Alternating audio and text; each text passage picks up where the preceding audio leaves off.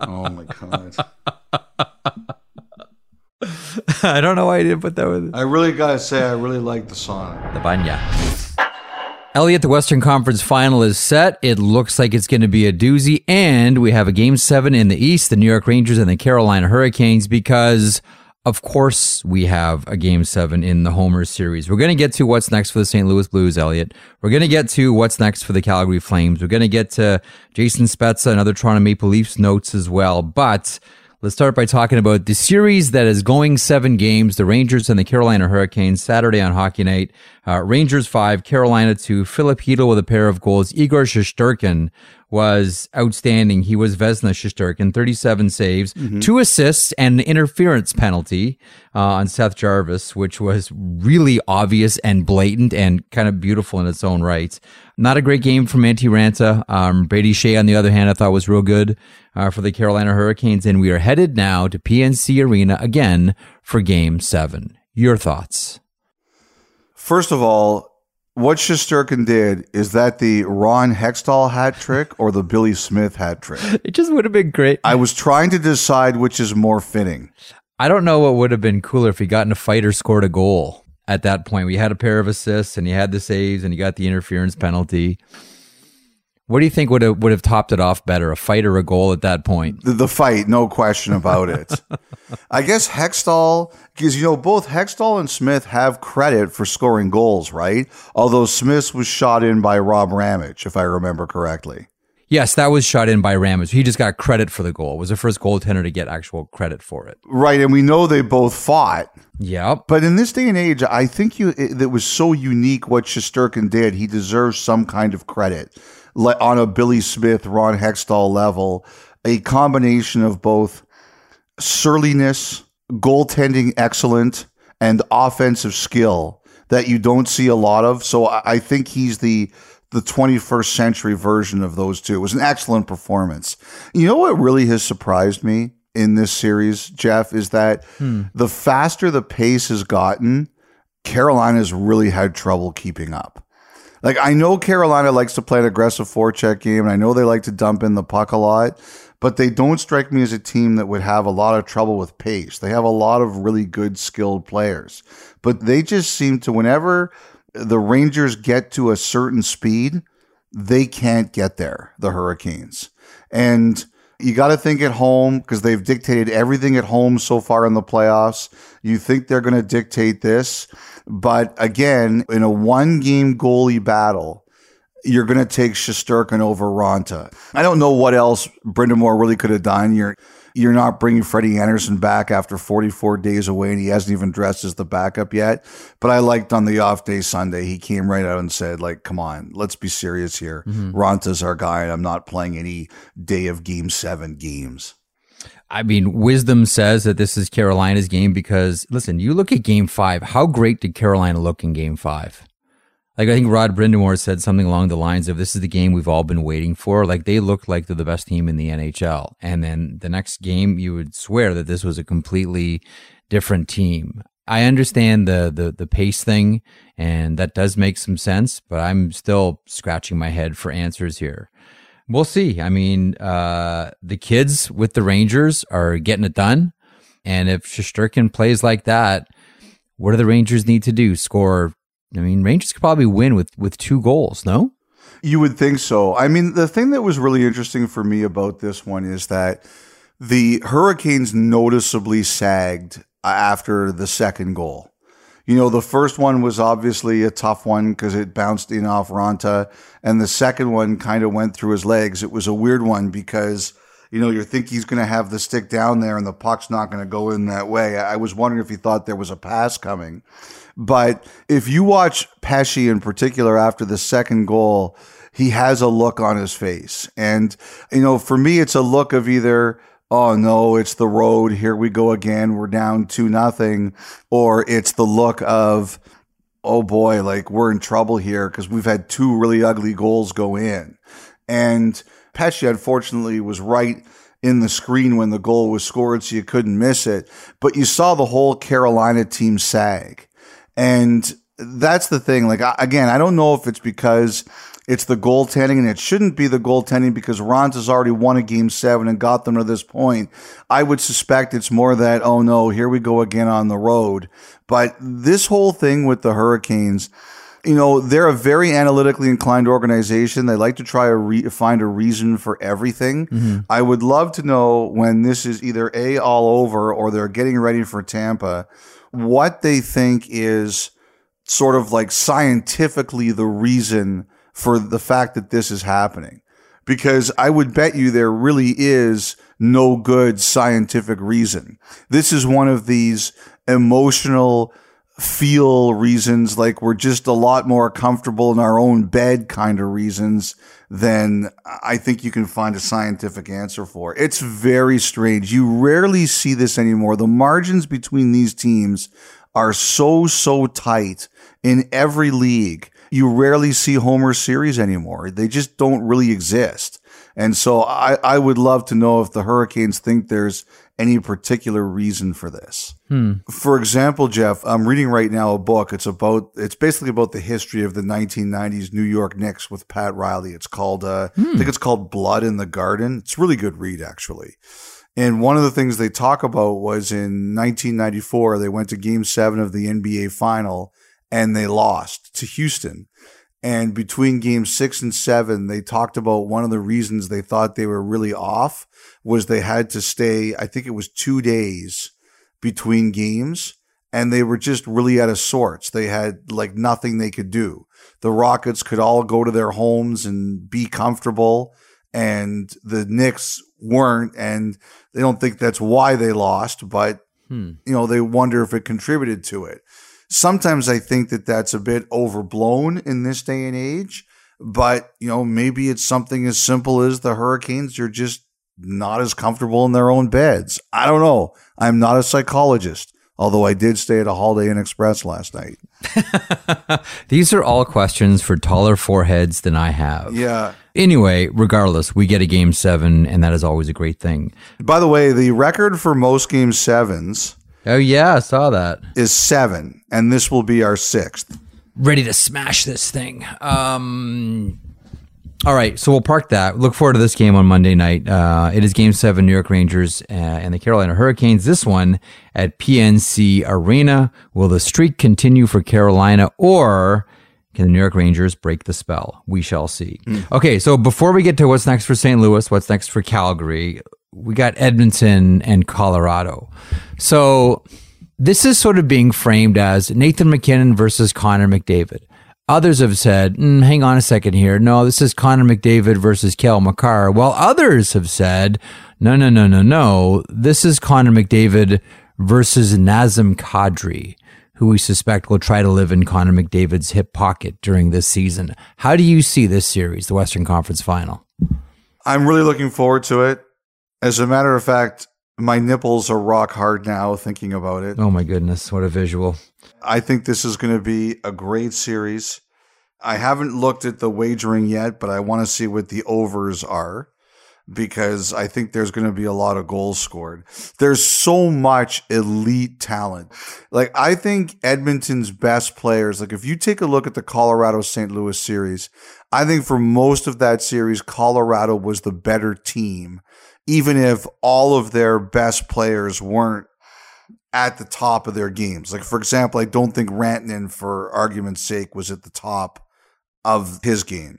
I think that Edmonton was the better team from the first period of Game 2 of the Calgary series, and their best players are really going. They are really going.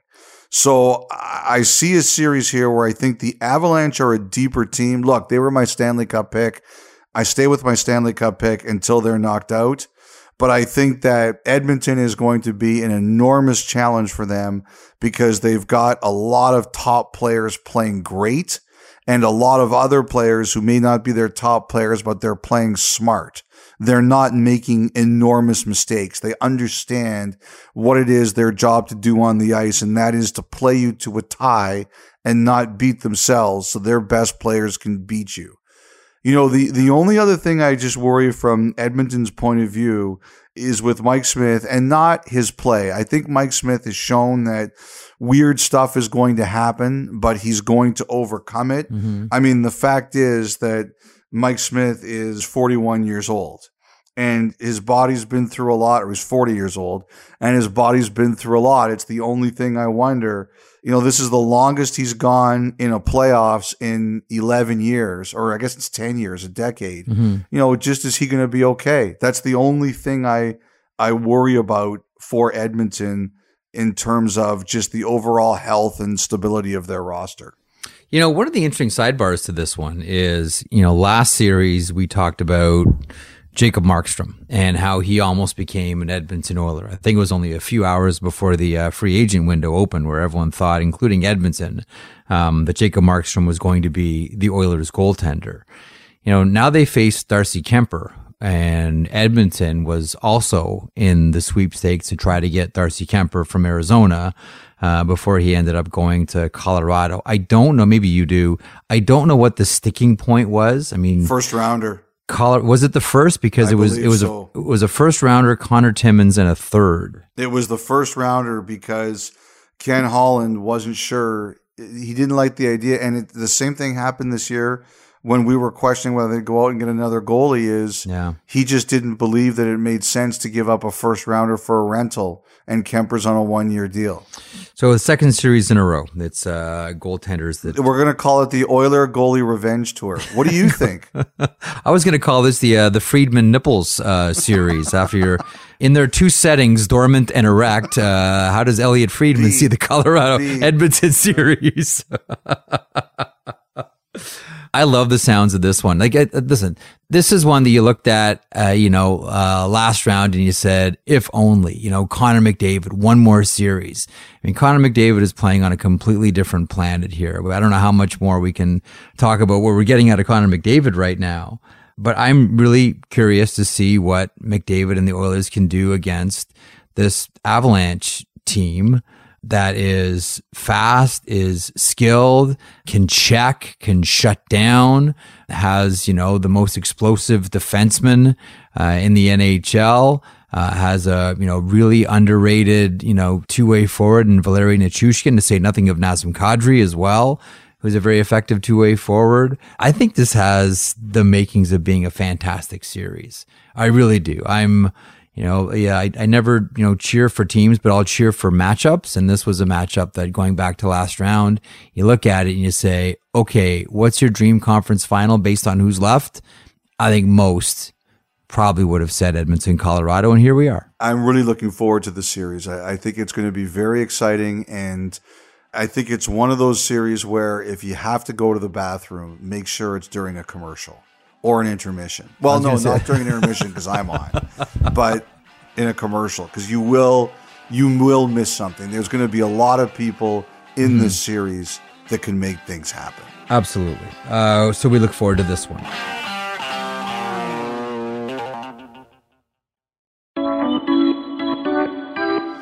St. Louis goes home. Calgary goes home. Let's start with the Flames. You talked about this on Saturday on Hockey Night in Canada, and the situation with Johnny Gaudreau, with Matthew Tkachuk, Andrew Mangiapane, and you mentioned that Brad Treliving wants to get some answers quickly here. What do we expect out of Calgary? Well, I think what's going to happen is you saw Gaudreau said he's going to meet with his agent, and I think the Flames have been kind of ready for this for some time. Gaudreau made it very clear once he showed up for camp that he wasn't going to talk about contract all season, and I believe that held firm. Maybe there were some quick talks here and there, but I don't think anything substantial happened all season long. So now that it's over, I think the Flames are ready. Also, I don't want to forget Mangiapane in all this. He's become a very, very important player. And like Tkachuk, he's also 1 year away from unrestricted free agency. But I just think the Flames feel that the numbers for Tkachuk and Gaudreau are obviously going to be higher. And also, Goudreau obviously is a UFA this summer. Tkachuk also has one more year. I think they want to go to those guys first, and I think they want to find out, okay, where does everything stand, and what number are we doing here? And if Goudreau and Tkachuk are coming back, those are both going to be big numbers. What other surgery are we going to have to do to make sure this works? Like, this is 2/3 of Calgary's top line. I think they recognize that and how much it could potentially cost them to keep them. And they have to know those numbers first and those players' plans first before they can do some other things. Like, Mangiapane is a big decision. Yeah. They still have 2 years on Backlund. They still have 2 years on Lindholm. Shillington's an RFA, but I think that's a simpler deal. I'm really curious to see what they're going to do with Goodbranson, Stone, and Zadorov, because all of those players found roles there. Like, I had a chance to talk to Mark Stone about Michael later in the series. And, one of the things that he was really proud of was, it's just unfortunate the way it ended with Michael Stone, because when Tanev came back, it's really hard to play 7D. And, because Tanev was battling injury and things were a little discombobulated, Stone didn't have the same kind of role he had earlier in the playoffs. But, one thing that Mark said about Michael was he was really happy to show that he felt he was an NHL player again, and he was good enough to play a regular shift. So it'll be interesting to see how he feels. He's been with Tree Living a long time. The two of them have a long history together. So I think that they have a lot of decisions to make here. But the number one thing that I really do believe is they're going to go to Tkachuk and Goudreau quickly to find out what the numbers could be and what the interest really is or isn't. And I think that's going to happen quick. The other thing I think, the Flames are going to try to do is, what's Monahan's future? He's got one more year. One more year. Is he coming back to play for them? They talked about, obviously he was around. You saw that hug with him and Goudreau after Goudreau scored to knock out the Stars. Is he coming back to playing for them, or are they going to try to move him elsewhere to open up some cap space? Like, let's see what happens there as well. Would Brad Treliving already have deals lined up to pull the trigger on to create instant cap space? Like, let's say, they get some traction quickly on Matthew Tkachuk's next contract and Johnny Gaudreau's contract as well.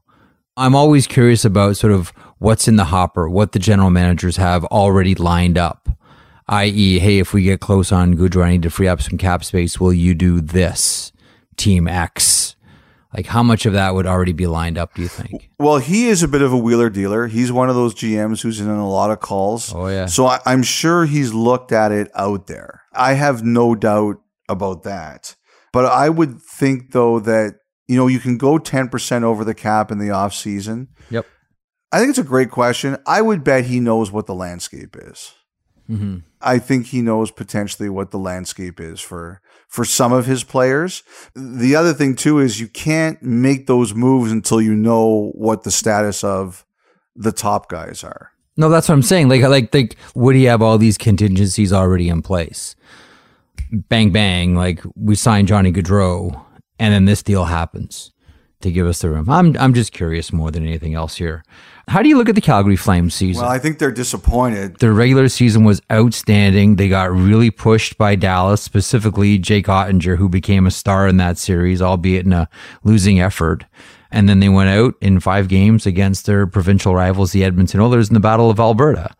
But you look at all the 40-goal scorers, the 100-point scorers, players that really distinguished themselves this year. And we should point out, too, they did it without their longtime captain, Mark Giordano. How do you evaluate the Flames for each? I think there's the big picture and there's the end of the year, right? They really thought they could beat Edmonton. They really thought they had a shot to beat Colorado. I know that was a group that really liked themselves. They liked the way they played. They thought they could play lots of different ways. I mean, they were really happy with their regular season, obviously. They showed a lot of guts in beating Dallas. Like, that was a tough series. They almost got goalied, but they found a way. I think the toughest thing, and I was just talking to some people there, is that just the way that Edmonton series flipped so quickly. You could have won game 1 9-2. Yeah. And then you're up 2-0 in game 2, and they could never stop them. Markstrom said he's not hurt.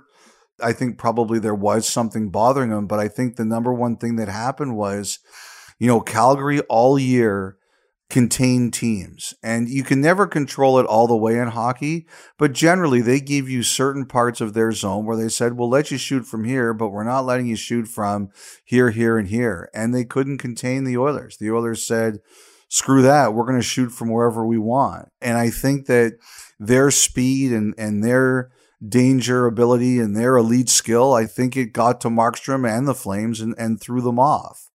I think they could handle Tanev being not 100% for, a game and a half against Dallas, but they couldn't handle it for Edmonton. And that did throw off, their pairs a little bit. Like, for example, Goodbranson Zadorov, who had a great year. They had a great year because Calgary put them into a defining role. You're our third pair, and you're going to run over people. Well, they had to play a little bit higher than, Calgary would have liked, and it kind of threw everything off. And I just think that the Oilers took it to the Flames in a way that nobody else was consistently able to do this year. And, the other thing too is there's a little bit of Draisaitl slander here. We're all talking about McDavid, and we should be. The guy's freaking phenomenal. Draisaitl had 17 points in 5 games, and he's hurting. And he can't move. He has to back. They need to get a crane out to get him to back check. He couldn't shoot. Like there were times he couldn't shoot. He had a phenomenal series. I just think between the Oilers' ability to disrupt Markstrom's rhythm, Tanev getting hurt and putting people in the blue line out of their regular roles. No. And if you look at the winning goal, look how many great plays McDavid makes on it. Like he pressures the play and then he goes and gets the puck. Edmonton beat them. It's that simple. It's disappointing for the Flames. The next couple of years, between who's UFA this year and in 2 years, it's Backlund, it's Lindholm, it's Toffoli, who had a really tough playoff. It's Noah Hannafin. The one thing about Tree Living is he does a really good job on the mid-range deals. Like there's a lot of good contracts on that team, a lot of good contracts on that team. And he does that, very well. But now we've got the UFA ones. So where are we going to go here? I'll tell you something else. Someone else said to me covering that series, he says one of the biggest challenge that Calgary has is that you look at the arenas. You're in the Battle of Alberta and you're going into Edmonton and it's the Taj Mahal. And you're in Calgary and, they thought they had an arena deal and it fell apart this year. Somebody said to me that was a really tough one for the Flames. That's another level of challenge for them that they didn't need, is what someone said to me. St. Louis Blues. So Darren Helm ends it. Gets around his man. 10 seconds to go. Johnson over 4. Logan O'Connor. Helm holds, shoots. He scores! He scores! He scores! Darren Helm with 4.9 seconds to go in the third period. Darren has taken the helm, and he's about to take the Avalanche into the Western Conference Finals. Kids, hard work pays off. Darren Helm is the example. Finally rewarded is the fourth line for the Avalanche. They've had an unbelievable game all night long. They've been great all night long. They deserve what they got, and that's a lead with 4.9 left, and this building is clearing the heck out. I thought it was a nice touch having Darren Helm end this thing the way that he did with only 6 seconds remaining on the clock as the old Medicine Hat Tiger scores there.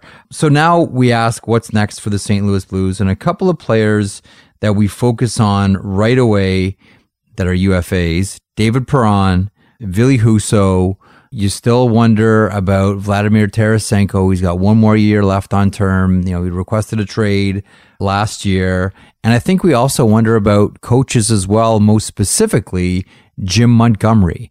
Your thoughts on the Blues and what's next? Well, from what I understand, Perron wants to go back. He doesn't want this to be a fourth reacquiring by the Blues somewhere. He'll sign with another team and then be back with St. Louis at trade deadline. From what I understand, Perron wants to re-sign.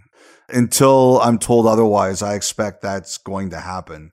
He loves the Blues and he loves St. Louis, and it's a perfect fit. It's a great fit. Until I'm told otherwise, I'm expecting that, Perron goes back. Tarasenko, we'll see. The other thing I was kind of wondering about is suddenly Ryan O'Reilly is 1 year away from a new deal. Yep. That's going to be an interesting one. He's still an incredibly important player for them. I think in goal, Binnington reestablished himself as their number one guy. Husso in the playoffs, I thought he was solid.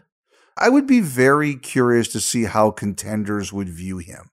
I thought he showed moments this year in both the regular season and the playoffs where he looked to me that he could be a starter on a good team. I just don't know if he did it enough. Like, I thought Game 5 in Denver, the fact that he won that game, to me, that was a huge feather in his cap. But I also saw other times where I said, I'm not convinced that this guy is a full-on number one. He might be a 1A. So I'm really curious to see, and there's no shame in that. It's the first time he's really had that opportunity. Like, I wonder if there's more growth there. I'm not insulting the guy, but I'm just looking at a guy who's a UFA right now, Jeff. Are you betting on him being the guy? I have an internal rule about goaltenders. What's that? It's now about to be external. Everybody's about to hear it. That's right. Yeah, it's so here is, and he would he play 40 games this year, probably somewhere in that neighborhood for the St. Louis Blues. My rule is I don't make up my mind about a goaltender until he's played 100 games. Then I start to make up my mind. Like, I want all the shooters to have a couple of looks at the goaltender before I make up my mind. History is full of goaltenders that when they go around all the shooters the first time look great. And then once the book starts to get written, it changes. But we make the mistake of thinking, oh, wow, look, his first 30 games, he's looking like a Vezina Trophy candidate. Let all the shooters have it. Like let the book get written. And then let's see how the goaltender adapts. That doesn't really start for 100 games for each. I try to never ever make up my mind about a goalie until they hit the century mark. And only then do I start to say, okay, I think I have a handle on who this guy is. Do you think that's crazy? No, that's not your dumbest idea. Like, that's, as a matter of fact, that doesn't even go on your top 50 dumb ideas. That's actually a very good idea. So this year he played 47, including playoffs. Okay. And that gives him 64 for his NHL career. He had 17 last year. So I don't know Ville Husso. I think we all don't. I don't know Ville Husso. We don't. So, to me, the interesting thing is what's his number? His cap hit this year was $750. Does another team say this is our guy? Does he want to go somewhere else? The other thing I wonder about is a guy like Korpisalo, and I know the situation is not the same.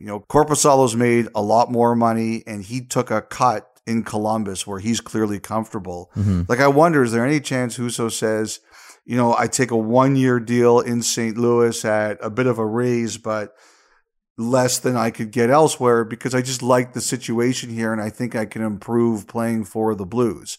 Like, the Blues are generally a good defensive team, right? They make goalies look good. I don't know. I'm just spitballing here. We have to hear what he wants to say. But that is one thing I thought about when I watched Husso this week. Is anyone going to say, yes, he's our guy, we absolutely have to have him? Or how does he feel? Like, I don't know him well. I don't know what he's thinking. Does he want to be a number one somewhere? Does he say, look, I've got a good situation here. I'm still young. I've got room to get better.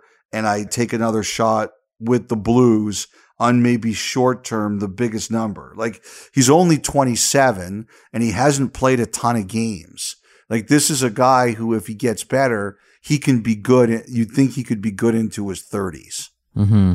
I just don't know how much because let's not forget here, For the longest time, Ville Husso was considered the goaltender of the future for the St. Louis Blues.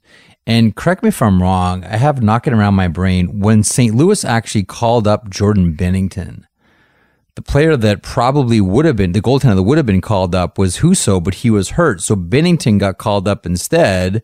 And then he went on that magnificent run and, won a Stanley Cup and, put together an impressive resume and has a contract reflecting that now. And you're Ville Husso saying, hold on a second here.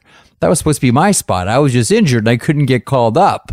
I wonder about that in the back of his mind. To your point, does he want to be a starter right now? And if he stays with St. Louis, he's probably not going to be the number one guy. At times this year he was. We saw what happened with Jordan Binnington towards the end of the playoffs, certainly. He grabbed it back, and Binnington was outstanding. I always wonder about that. Is there a sour taste in his mouth about he was supposed to be the guy? And now, complicating all of this, I shouldn't say complicating because it's a nice problem to have.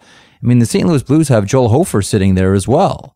Like, you have another goaltender here ready to slide into that backup role, probably as early as next season. So I don't know. This one to me is fascinating, and complicating all of it is I have no idea how good Ville Husso is. And you're right. I think Jim Montgomery gets an interview in Philly and maybe elsewhere. We'll see. But we'll talk about the coaches in a minute. I think they have to give Perunovich a new deal. And, he's obviously going to be a defenseman of the future there. Perron is the big one. Tarasenko, what's his future? But quietly, very quietly, that O'Reilly contract, that one looms very large. Like, I think the Blues are always going to be there. I think they're a well-coached team. I think they're a very disciplined team. I think they've got a lot of really good players. They finally found a way to let some of their younger players get a bit more of a rope. And generally, I think their front office makes good decisions. In this series, Colorado was the better team. They had better chances.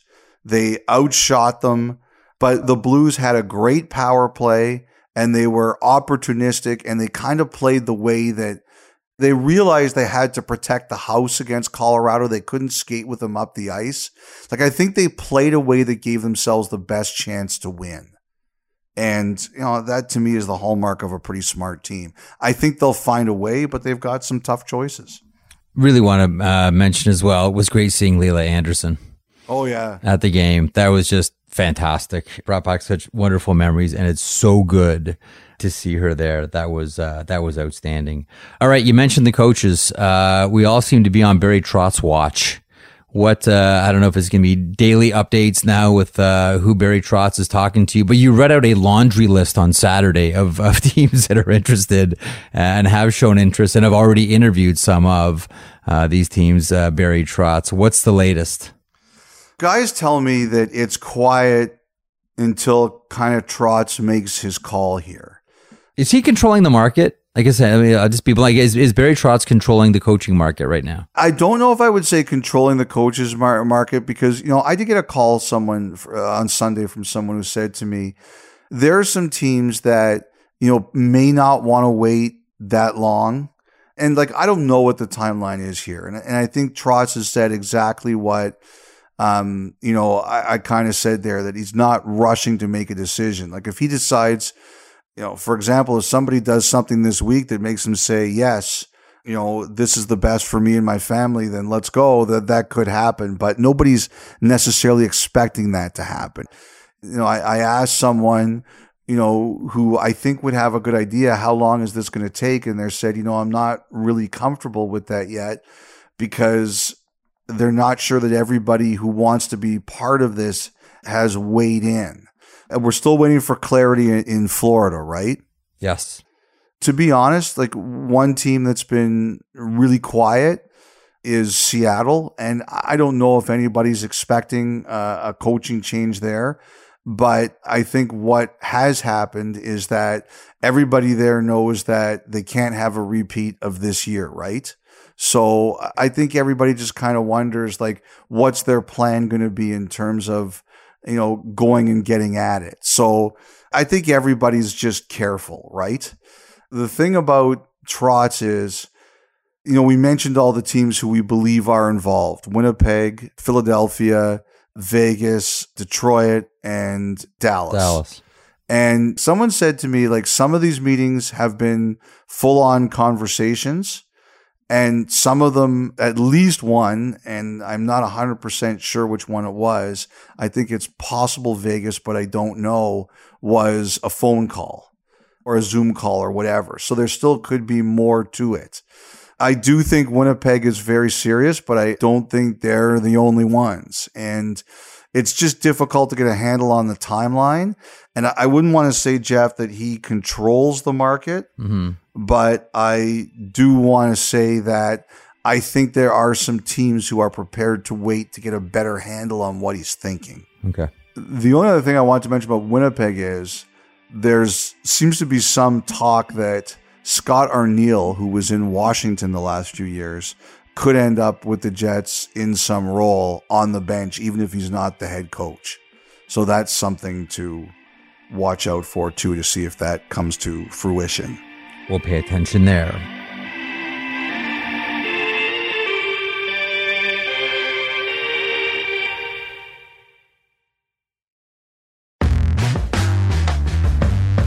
News on Sunday.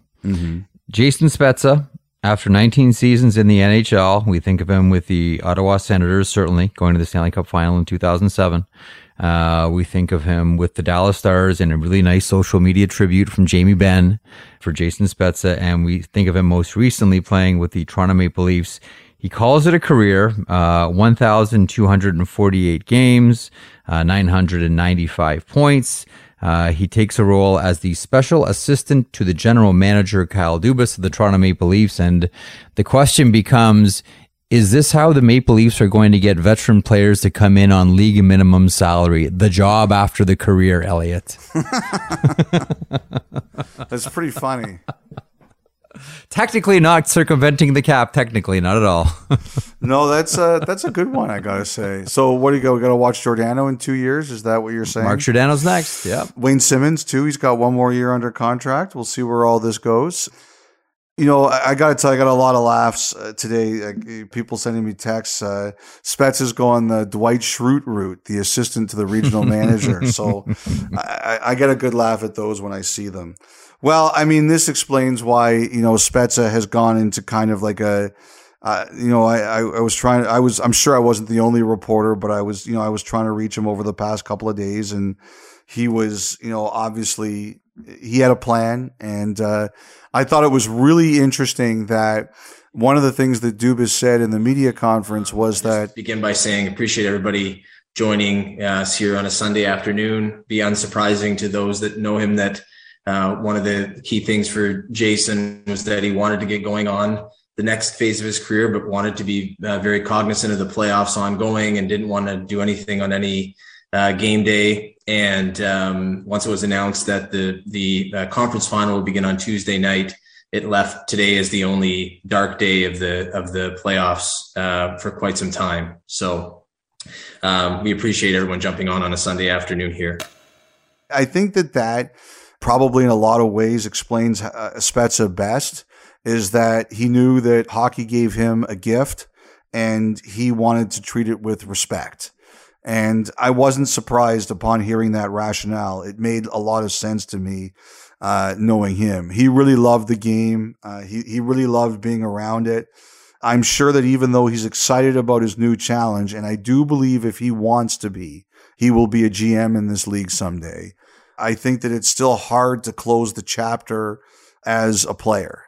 It's never easy. Like, even the best GMs tell you that it's still not the same rush as a player. Mm-hmm. And I think that is, it's a tough challenge for everybody. I completely understand it. There's a lot of things I think about with Spezza. He's one of the first players like I really quote unquote grew up with. I interviewed him as a teenager, like a lot of other reporters did. And now basically I worked through his whole career. It makes me feel very old in a lot of ways. That one of the things that I always remember was when Spezza was an Ontario Hockey League player, he asked for a trade and he was such a big star that we went to go interview him at his house about asking for a trade in the Ontario Hockey League. And then when he got traded, we went to his house to interview him. And, one of the questions I asked him was, now that this has happened, are you happy, or is there any chance that this could ever happen again? And watching the interview as I was doing it, and I believe it was Spezza's living room, were his mother and his representative at the time, who was Darren Ferris. And Darren Ferris said to stop the interview, and he said, "We don't want to answer that question. We wanted to do this positively." And I said to them, "Guys, I understand this. I would just say that, I think people are wondering, and I think if the answer is no, I think it would be beneficial to Spezza to say that this was a one-time thing, unfortunately, in a situation that went badly, and I'm going to be happy to go to play, and it's not going to be an issue." And they all looked at each other, and I will say this.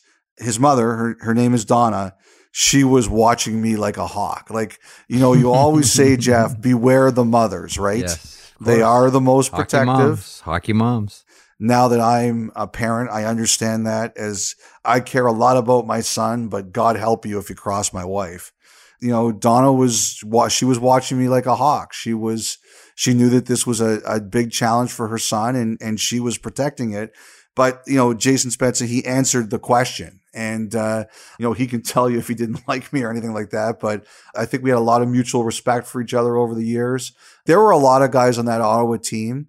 When I first started at Hockey Night in Canada, I had a lot of games in Ottawa, and I loved covering that team because win or lose, no one ran. Alfredson, who was my favorite ever. So good. Win or lose, he answered the questions. Spezza, win or lose, he answered the questions. Wade Redden, he answered the questions. Zdeno Chara, Chris Phillips, all their best players, win or lose, they came out. Danny Heatley, win or lose, they came out and they answered the questions. I mean, the late Ray Emery was another guy. Win or lose, good game, tough game. He came out and he answered the questions. And there's a lot of people on that team I really liked covering.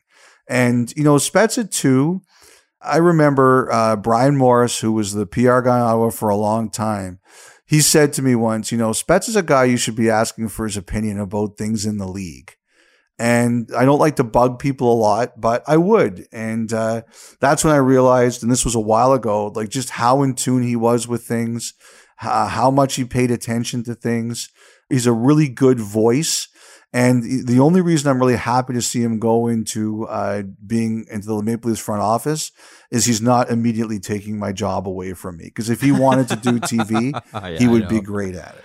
Take all of our gigs. One of the things that always impressed me about Jason Spezza is funny because you mentioned the OHL trades, and there was something that happened to Jason Spezza that I remember at the time was a pretty big deal with, scouts that I would talk to. It was after he was already drafted, so it wasn't like it helped his draft stock or anything. And he went, just a second overall draft pick to the Ottawa Senators. So he plays for both, at the end of his OHL career, he plays for the Windsor Spitfires and the Belleville Bulls. So he plays on a small rink and he plays on the international size rink in Belleville and I think he was still number one the whole time in the OHL. Like when that happens, you say, okay, there's something there.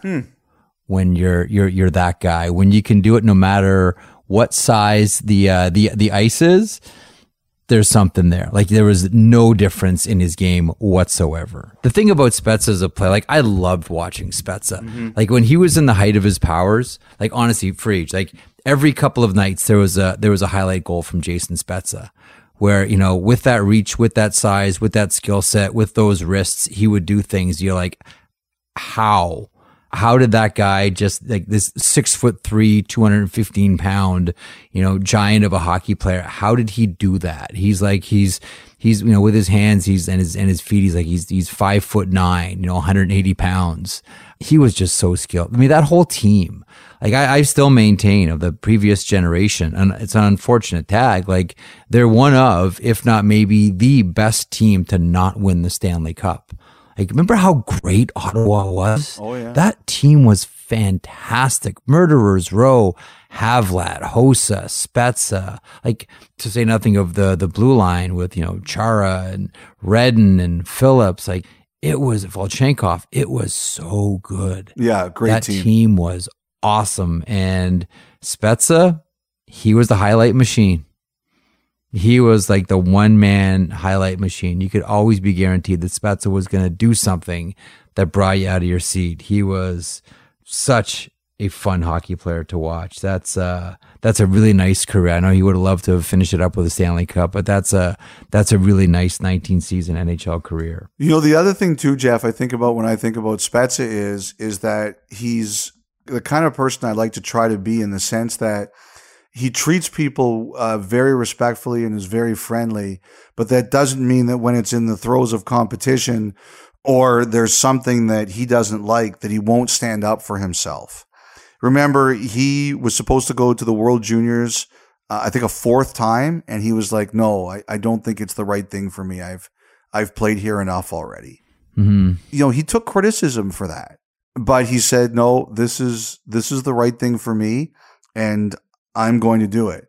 When Jacques Martin said, this is a man's league, he didn't like it, but he dealt with it the way that you have to deal with it. If your coach isn't going to be on side, you have to make him on side.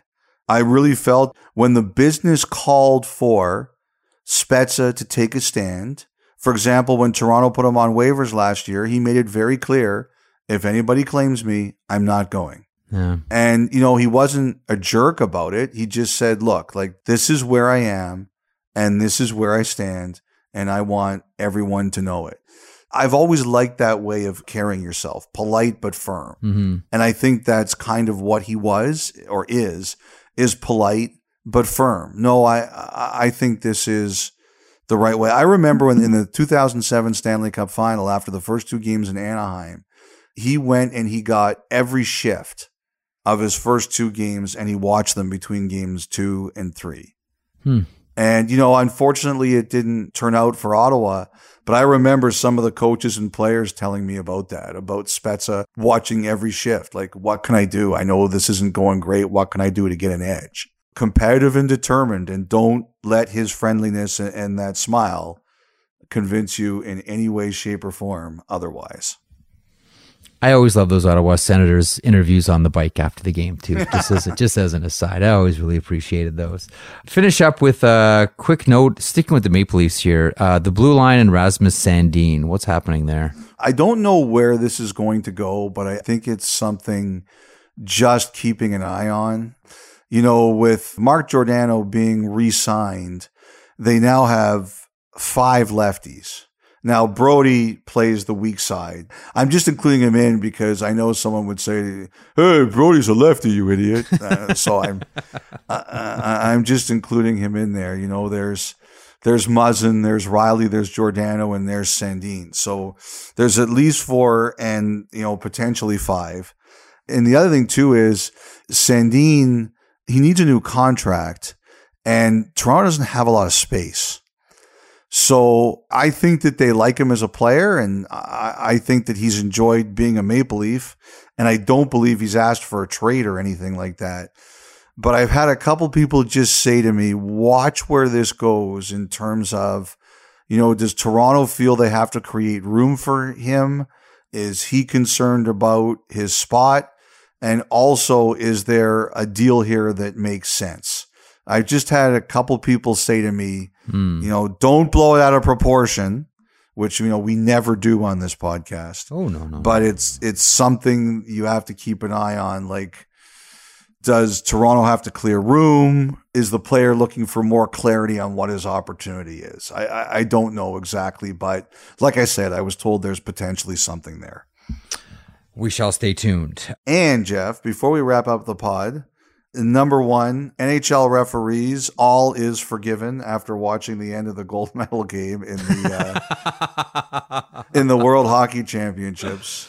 Yeah. That was really something. Best refs are in the NHL. I know some people don't want to hear it, but best refs are in the NHL. And the other thing, too, is, you had a couple interesting stories on the women's side, one about Brittany Howard. And, Yep. I think we should mention you've been on top of this, of the challenge between the two leagues to either make it on their own or make it as one. Mm-hmm. And, anytime the name Billie Jean King comes up, that's a heavy hitter in the sports world. So why don't you take us through Brittany Howard and Billie Jean King? Okay, so Brittany Howard, maybe by the time you're hearing this podcast, the official announcement's already been made, but Brittany Howard has signed with the Toronto Six of the Premier Hockey Federation. That's probably the biggest name player to have left the PWHPA and joined the Premier Hockey Federation. From St. Thomas, so I know you like that because that's nice and close to London, where you went to university. Joe Thornton territory. I know, you love that very much. She walks into this league now as someone you look at and you say, okay, that's an MVP candidate right away. I mean, she is a really skilled hockey player. Her contract is like Michaela Grant-Mentis. Her deal was $80,000 US. I don't think that this one is there, but it's probably somewhere around the 70,000 US number, sort of in that ballpark. One thing that people may find interesting as well through all of this, with all the PHF signings, someone is sort of emerging as the agent of choice for a lot of these athletes, who's really distinguishing himself. Is that Mike Gillis's son? Spencer Gillis, Yes. who is Mike Gillis's son. I mean, he represents Brittany Howard. He did that deal. Michaela Grant-Mentis, the landmark deal with Buffalo, he did that one as well. So he's becoming a real big player in all of this. Just remember the name, Fried, Spencer Gillis. He's a smart kid. He sure is. He really is. Is there a reason, and I don't know this, so I'm just asking you, why she would go PHF as opposed to the Jana Hefford League? Have not spoken to her, so I don't know. Just guess and speculate. I think that's more fun. It's more fun. Just attribute a motive that may not exist. Well, I think that if you're looking at what's happening with the PWHPA, I mean, their proposed league, and we'll get into this in a couple of seconds, isn't going to be starting until January. We'll probably run from January to April, and this is a guaranteed contract for next season. There are a lot of frustrated players out there that, have been wanting something to happen. And you know what I'll tell you, one of the things that I'm told is really attractive here is, not just the salaries, which is always good for all hockey players to get paid, and specifically female hockey players, but also the benefits package is huge for all of these athletes. And this is guaranteed. A lot of the money's sort of is already being spent by all the PHF teams now. So I don't know if we're going to see any, huge blockbuster, WHA NHL jumps from the PWHPA to the PHF.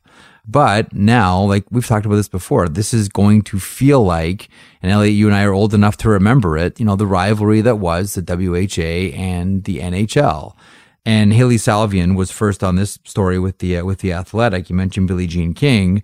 The PWHPA has officially entered an agreement with Billie Jean King Enterprises and the Mark Walter Group. Now, Mark Walter owns the Los Angeles Dodgers. I believe he owns a piece of the Lakers as well. And this is the group that's going to explore how to launch a new league. Now, you'll recall at the Heritage Classic. He's also the guy who's buying Chelsea. Correct. So at the Heritage Classic, I reported that. You kind of buried the lead there a little bit.